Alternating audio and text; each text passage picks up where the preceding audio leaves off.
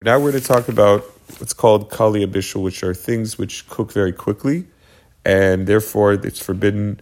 We have extra stringencies by them. So therefore, let's give the following intro. So when something is a kli rishon, that means that it was boiling hot water in a pot. That is the highest possible concern of cooking. That's the classic way of cooking. When you pour, however, hot water that was boiling in the pot into a second pot, and that second pot or cup, it doesn't have to be a pot, it could be any vessel, cup, was empty, so now the hot water is sitting there, not moving, that's called a second vessel, kli sheni. So in theory, the rule is that a second vessel, kli sheni, the Gemara says, doesn't cook. Now I say in theory because there are exceptions, as we will see. And of them, we have a rule that it says in the Gemara there are certain things which they cook very easily. So what are things that cook very easily?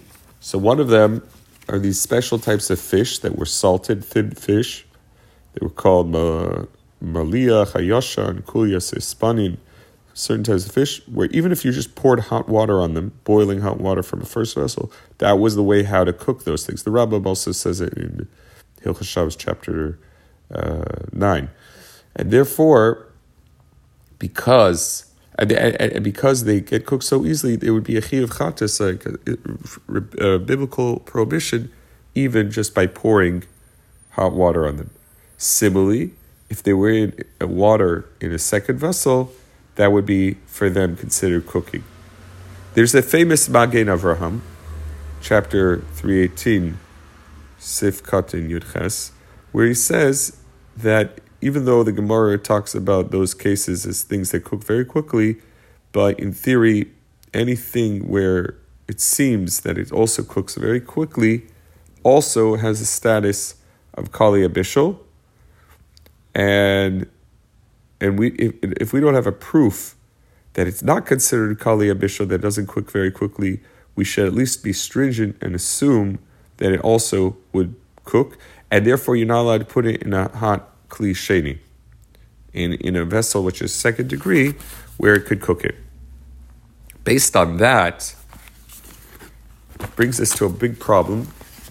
Let's start with just soup, hot soup. So if you want to put, let's say, challah in the soup, so number one, challah is only baked, and the soup is cooking, that's bishul, it's hot liquid.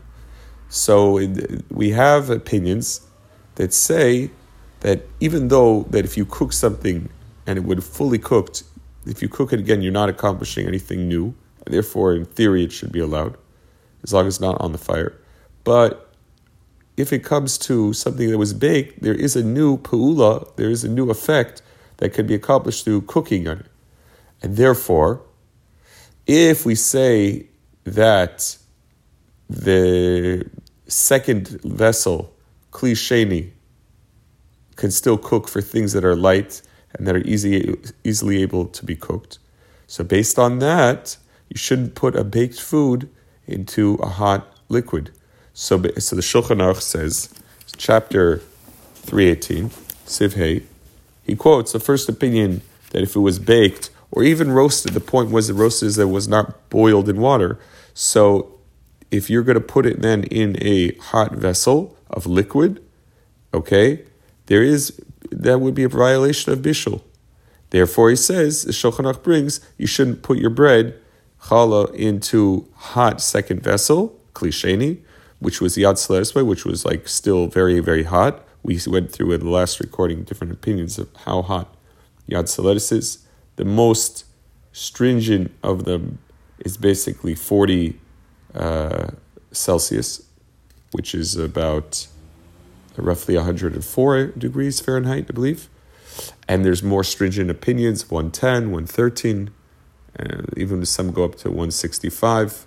But we said yesterday that probably it would be very fair to at least be stringent at 113 degrees, which Reb Shlomo Zalman Auerbach holds is like the letter of the law. 113 is considered cooking. or that it's yad soletis boy. That's very. So therefore, if you put your hot your challah to it, that would be a violation prohibited. The Shulchan says v'yesh matir, and some are lenient. Why would others be lenient? Because they hold that a kli sheni, a second vessel, does not cook anything. Okay, it wouldn't cook. It wouldn't cook at least something that was baked. The Ramah, however, says that the minig in practice is to be stringent lechatchila. Initially, to be stringent, not to put your bread in a kli sheni, as long as it's yad soletis, as long as it's very hot. If it wasn't very hot, okay, that would be less than yad soletis, but it would be fine. And then there's a different question: what if it was a kli shlishi? So some opinions say that you can be lenient on a kli shlishi because Talmud doesn't make any mention about kli shlishi, a third vessel. However, it does say that a kli sheni, the Gemara does talk about that, very light foods that can easily cook in kli sheni. It does say that that's a problem. So in practice, you have those who are stringent by kli sheni, and that's more or less what we are stringent to follow. But you could be lenient if it was a kli shlishi. How would it be a kli shlishi? So if you took hot soup boiling on the fire, that's the first thing. If you pour it directly into a bowl, so that's kli sheni. That's a problem. But if you take your ladle or your spoon that you take the soup out with, and it was not sitting in the soup, so it has a status that this ladle was a kli sheni. Pouring it into the bowl will make it a kli shlishi, and there are opinions that you could rely on for that.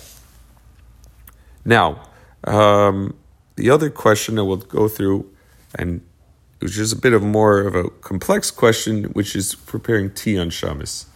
So there's different types of tea, but let's assume we're talking about a dried leaf, which is in the bags, and that type of tea, assumedly, was not cooked yet.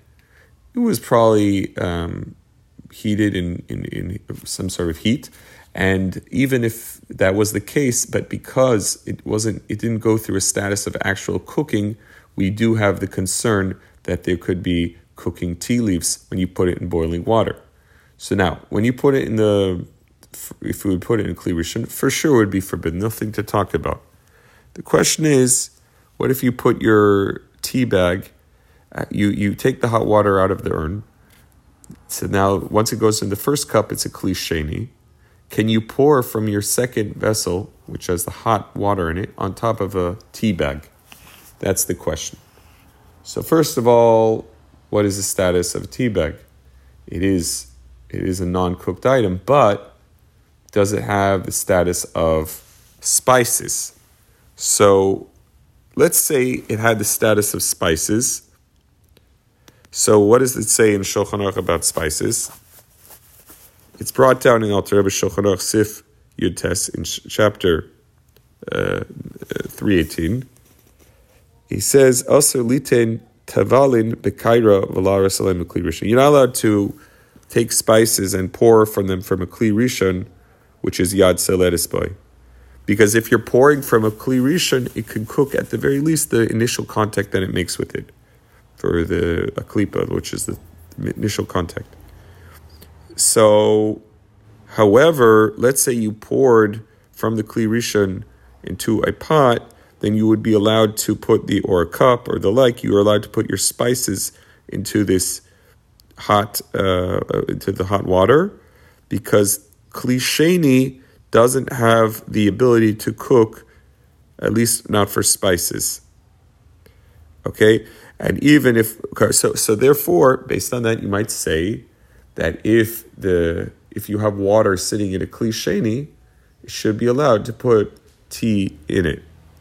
And in theory, some will argue that and say that's okay. However, there is a different argument if we really say that tea bags have the status of tvalin. It doesn't really have the status of spices. Or is it something a little different? So it gives off color, it gives off taste, it gives off smell, but the thing is, it also gives off a taste.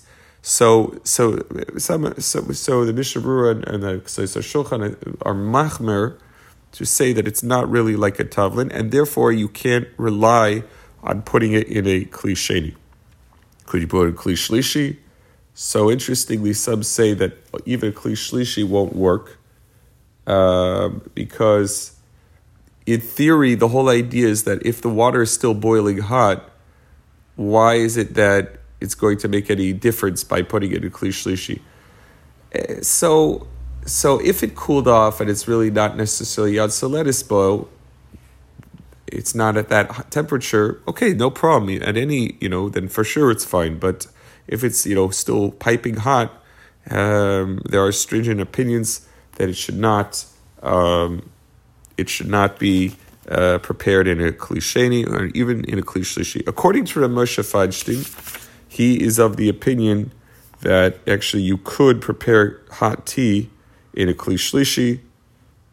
His reasons are that it's not necessarily a status of, the bottom line is that we are lenient, we can be lenient by a kli shlishi, and you have Rav Moshe to that if you want to rely on. But what many poskim are afraid of is that it does have a status of challah bishul, and therefore it shouldn't really be prepared if it's going to just immediately cook when you put the hot water on it.